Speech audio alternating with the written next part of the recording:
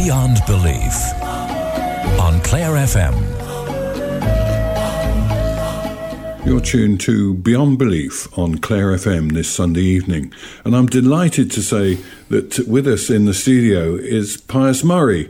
Now, Pius, you will remember from our previous programmes, organises walks in the Burren, and you can find him on walkwithpius.com. And you may remember that we've had 3 episodes of your walks, Pius, and they certainly proved very popular. They've been downloaded because they're also available as a podcast, and so people have been downloading them, and now the lockdown is easing. Hopefully they'll be out actually trying to walk them and enjoying the joys that the Burren has. So, delighted that you're here, and I thought it would be good to get you in just to find out a bit more about you.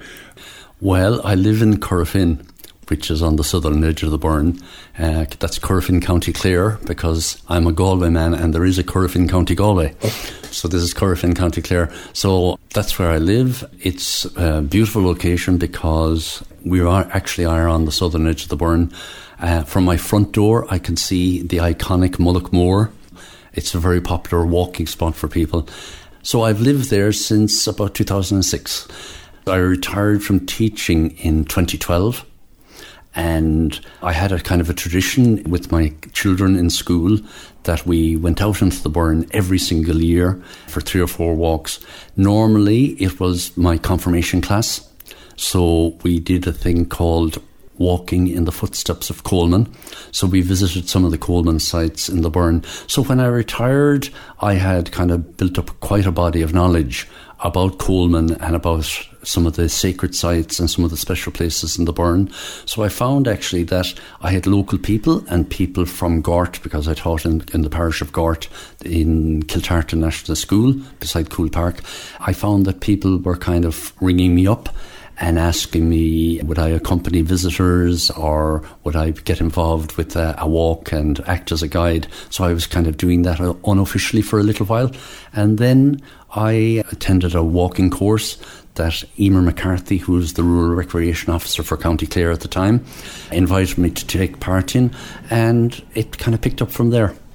At the moment, they're very much international because I work with an American company called Wild West Irish Tours. So they send me a lot of visitors every year. This year, of course, being an exception. None at all this year. They're hoping that some will come in September, October, but I don't think it'll happen.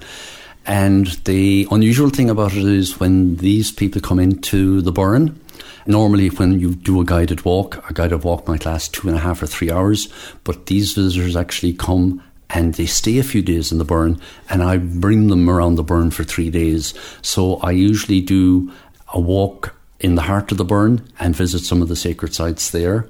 Then the next day we go to Inisheer and we do a tour of the island and we take in the cliffs on the way back. And then on the last day we usually do a coastal tour along from Ballinlacken Castle around to Fanore. We usually visit John O'Donoghue's grave and see his birthplace, the Cahar Valley, and come around by Ballyvaughan, maybe even take in Kirkham Abbey. So I find that really lovely because you're with the same group of people. It could be a group of 8 people, maybe maximum 12, sometimes as little as 4, and you're with them for 3 days. So you give them a really good sense of the sacred places in the Burren and the beauty of the Burren as a karst landscape as well. So that's one group.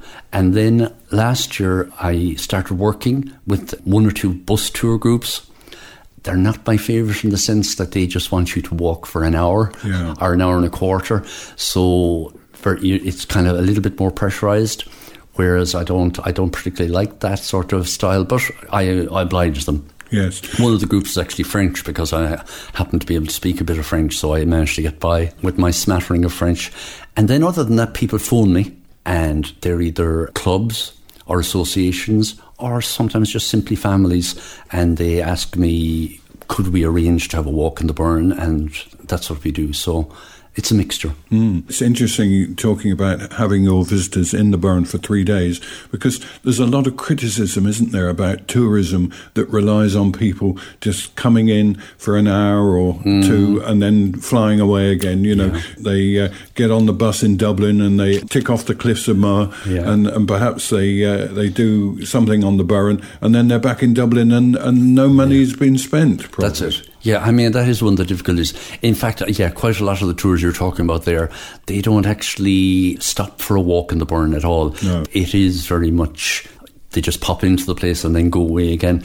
The only thing I would say, Stephen, that's positive about that is that for people who might be students or people who haven't a great amount of income when they're young, they come to see the Burren and it might kind of click something in their head and say, I'm going to come back here when I'm older, or I'm going to come back here at a later date and get a better taste of it. So in one sense, I find it's okay, but you're absolutely right. It's of very little economic benefit to the Burren. It's good that you're at least bringing a sustainable tourism, and the area's taking money from them. Oh yes, because they're staying in a B&B for at least 3 nights, maybe 4 nights in some cases. They're having lunch somewhere in the Burren. They're having an evening meal. They'll very often go to music sessions. And, they like, the Americans like to buy their whiskies in a genuine Irish pub. And, for them, it's real memories. Yeah, and great experience. I mean, what a great way to see the Burren, to take your time and go around and sample it all. You touched on the fact that you had been a teacher in Gort. So how did you come by that? Where were you born? I was born in the town of Portumna, which is in East Galway, on the River Shannon, just at the northern end of Lough Derg. And I was a real townie because my mother was the postmistress in the town. So we were Murrays of the post office, because there were other Murrays around the place. People who live in the countryside will be familiar with that if you have similar family names, you have to locate them somewhere. Yeah. So I went to school there, but I went to boarding school for a few years in Carmelite College in Castlemartyr in County Cork.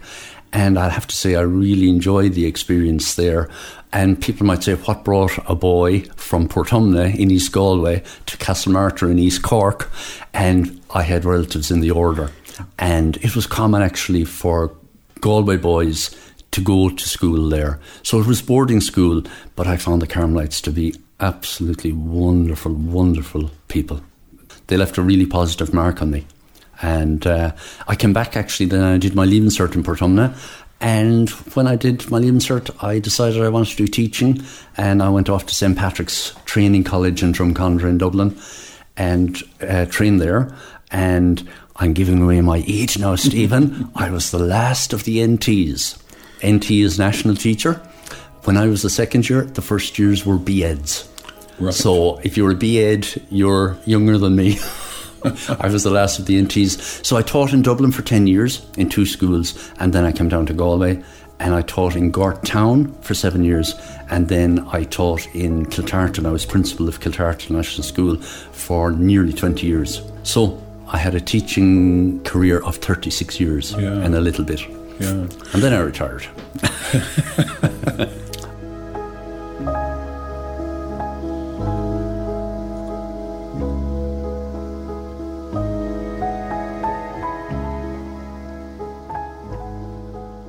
Your talks and your walks are very much spiritually guided, aren't they? Early Celtic Christianity forms a big part of the thread that runs through the walking. Yeah, that's true, because I'm very influenced by the early Irish monastic church. And, I have a feeling that the early Irish monastic church was very nature-orientated, and there was a strong connection with nature. And there were some lovely practices that are associated with that early church. The Americans would call it Celtic church, Celtic pilgrimage. And I used to bring children out to, we'll say, something like Coleman's Hermitage and Uchtmama, that's another Coleman site. And of course, Corker, his birthplace, which is very near the school. And Tirneven and Kilmacdua, which are all Coleman sites. But when you went to a place like Coleman's Hermitage, you had the children going into Coleman's cave and kind of having the experience of darkness into light and kind of building a story around that, and then going to the well and doing healing ritual at the well with water. And so I would have introduced a ritual. So the children would have done a ritual with earth on the paving, water at the well, air. They would do a little meditation at Coleman's church there, the little oratory there, and fire. We always did something with night lights because it was the idea of the spirit, and confirmation was you were welcoming the spirit. So, and then we would have always finished our little ceremonies out in the burn with the dance. So we would do a little circular dance. And to me, it was something that children loved and they could kind of relate to. And they loved the connection with nature. Very often when we went out there, it was a time when flowers were in bloom and where there was plenty to smell and plenty to taste and plenty to see. So I think, it was something memorable for the children. We took lots of photographs. They did little stories and little sketches, and they all had their scrapbook. So when it came to their confirmation day, they all had a scrapbook where it was called Walking in the Footsteps of Coleman. And parents said to me afterwards that it was one of the things that they treasured. But of course, all of this was done, outside school hours, because I was teaching 3 classes during the day. So it was at a time when you could bring children out from school from 3 to 6 in the evening and spend that time at the burn. Yes. And when, with health and safety and all those regulations, a parent would come with me. Yes. So, and the groups were always small. Sometimes there might be only 4 or 5 children in 6th class. Sometimes there might be 8. So it was a very manageable group. So it was kind of, you could do lots with a small group like that. Yeah. But the benefit of that was that when I retired, I had quite a good grounding on the, as you say, the spirituality of the early monastic church. Yes. And I had practiced doing rituals with children, and it was just a matter of kind of adapting them to older groups and to adults. Yes. And do you find the Americans can relate to that as well? Yes, they absolutely love it. They're thrilled because it's something that they don't really have an idea of at all. So when you stop, sometimes we'd be driving through the burn and I would come to a well, for example, Cullenkill's well in Glencullenkill, and we would stop the minibus and we would all file out and walk in the lane into the well and then do the rounds and then take the water, do the healing and do a little bit of blessing around it and maybe some positive affirmations, and they go away and basically they're totally in awe of what they've experienced. Whereas for me it's rather something simple, but for them it's something that they just wouldn't experience in America, in the States. Yeah. And I suppose for them as well, perhaps they feel that they're engaging with their heritage as well to an extent, that their great-grandfather or something like that might have been there and done something similar, perhaps. Oh yeah, I agree. That it's something they may have read about or some stories they have heard about the whole idea of pilgrimage, of Celtic pilgrimage, of holy wells, of pattern days. And for them, then they actually experience it. And that's a very strong part of my walks, that I don't really want people to spend the whole time listening to me. So I want them to actually participate. And in any given walk that you would walk with me, you probably participate in 6 or 7 different things. And they would all be related to the early monastic tradition. For example, one of them would be encircling. So when we start a walk, we do a body prayer called the Cam, and it comes from the Hebridean Islands, and it's the idea that the Spirit comes to us from all directions. So you get everybody in silence just to stand with their hands out, and they face north, east, south, west, and back to north. And it grounds them then, it kind of gives them the feeling, okay, this walk is different. And then you head off. And then, of course, the tradition of doing the rounds at the well. They love that idea. The idea then of doing a blessing, and that there's a well has a healing. It's an eyesight well, or it's a headache well, or Cullenkill's well actually has a cure for leg ailments, which is very unusual. And, the idea then that they're doing something that it is explained to them, so they understand what they're doing. And, as you say, it's participative. They're actually taking part in, they're doing things all the time. And what part does religion play in your life? Well, I am a very good Catholic boy. I was a mass server until I was about 16 years of age. And funnily enough, when I was in Castlemartyr, my last year in Castlemartyr, I was the sacristan for the priests. So I was the guy who organised the altar and the breads and the wine and all that sort of thing. I brought up my 3 boys, in kind of very strong Christian values and principles. And I like to think that they are, young adults now, young men with those strong principles. But I found that, we'll say, at my age, I no longer need to go to Mass every Sunday, because my feeling is that I was brought up on that. It provided me with the structure that was giving me my values and principles for life. And that work is done. And I try to do the same for my own children, and including my 2 stepchildren. They're Catholics as well. So I believe in God. I believe in the Spirit. My faith would be that the Spirit within me is God, and that the part of me that is the Great Spirit is my spirit. So that's the oneness. So when I talk about being made in the image of God, so I would say, Stephen, when I sit down to meditate, and I meditate for 20 minutes most mornings, practically every morning now, I say that I sit in the presence of God, the God within me. So I would go to Mass for special occasions, Easter, Christmas Eve. I love the Christmas Eve Mass in Ennis Cathedral. And obviously I go to weddings and funerals, but I no longer see the necessity to go to Mass every Sunday. And my meditation really is an expression of my Christian spirituality. Yeah, and your Christian beliefs. Yes. I would be some people might recognise this, I would be part of a tradition where I can remember the Latin Mass, and I would remember, for example, the Salve Regina, that chant, that beautiful chant. So when I hear that on the radio or hear it somewhere, I can sing along with it because I still remember the words of the Salve Regina. And I love that aspect of my Christianity, that there are beautiful music, readings, stories that are very powerful. So, I love that aspect of it.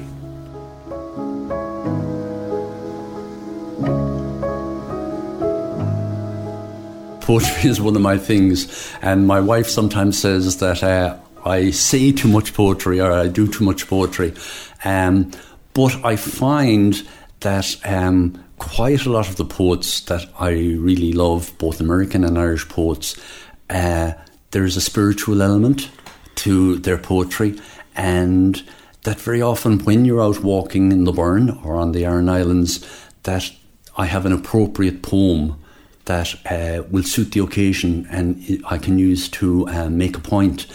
So, yes, I mean, my favourite Irish poets would be Seamus Heaney, whom I have a great love for, and I use quite a lot of his work because I find that his poems from his period of spirituality.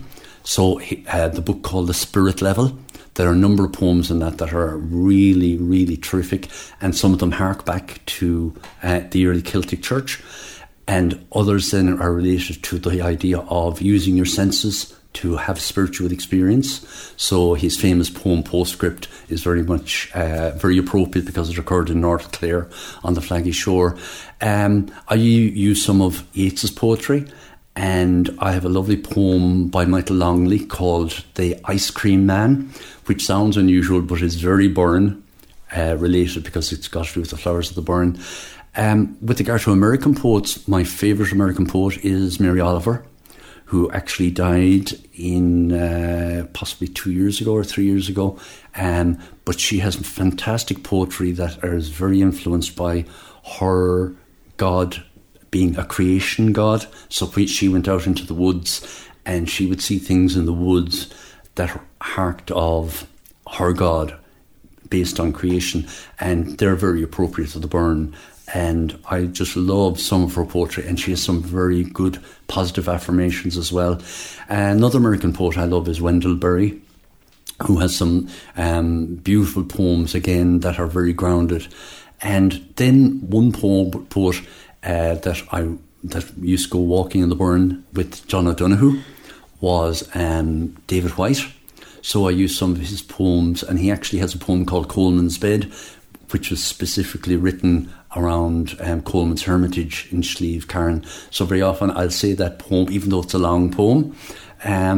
So I find poetry, I mean, Mary Oliver has a great quote about poetry. She says that poetry is like when you're cold, it provides a fire, and when you're lost, it drops a rope down to you so that you will be pulled to safety, and that it's like bread in the pockets of poor people. So in other words, that poetry in particular situations can be nourishment, and in very much spiritual nourishment. And it's in that sort of frame of mind that I kind of use it. And I mean, I find that when you meet people who are into poetry, you discover that poetry helps them in various situations in their life. So when they're feeling down, there's a poem that picks them up. When they're feeling joyous, there's a poem that expresses their joy. And I suppose the thing, Stephen, that people find unusual about me is that I have the poems off by heart, so that when I'm out in the burn, I could recite one of maybe over 20 poems. And sometimes I would be talking about a poem, maybe a Seamus Heaney poem, and somebody will say to me, "Oh yes, I know that poem. Have you ever heard of such and such a poem by Seamus Heaney?" And I will say, not only have I heard it, I can recite it for you. And they find that very unusual. But so yeah, poetry, it's a very strong thing. And I find that recitation of poetry, like poetry is very often the written word, but I find when you say poems out loud, and particularly if you have a group around you and you're able to recite a poem for them and maybe give them the context of the poem, then it becomes more meaningful. So yeah, poetry is very much a very central part of my walks. Yes, obviously. I hope I don't bore people out of their wits by all my poetry, but I'm sure that's part of the appeal, and what people love is, to get that link between the poetry and the landscape. Yes. And the history. I mean, it's those three coming together, really, isn't it? Yeah, it is. And I would know some of John O'Donoghue's poems and prayers from various books of his, and some of his sayings as well, which I use. So I would use a lot of affirmations as well as the poetry. I would also use affirmations for kind of positivity and positive thinking, and to focus people's minds on something. And then, of course, story as well. Story and mythology, and have fun around stories, that are kind of completely over the top, but at the same time people enjoy hearing them, because very often they're looking at the thing that the story is about. So it's not something abstract in the distance, is that they're actually there. Well, thank you, Pius, for sharing your life really with us and your walks. Just tell us the name of your website again. It's walkwithpius.com. So very that's good. Where you'll get to me, and you'll see events that I organise. But mostly, if you want to have a walk with Pius, you have to pick up the phone or send me an email and arrange a walk. That's the best way to do it. Well, thank you very much for joining us this evening, and we wish the weather comes good, and also we look forward to lots of American visitors coming over, spending days and days in the Burren, walking around with you. Thank you very much indeed. Thank you, Stephen.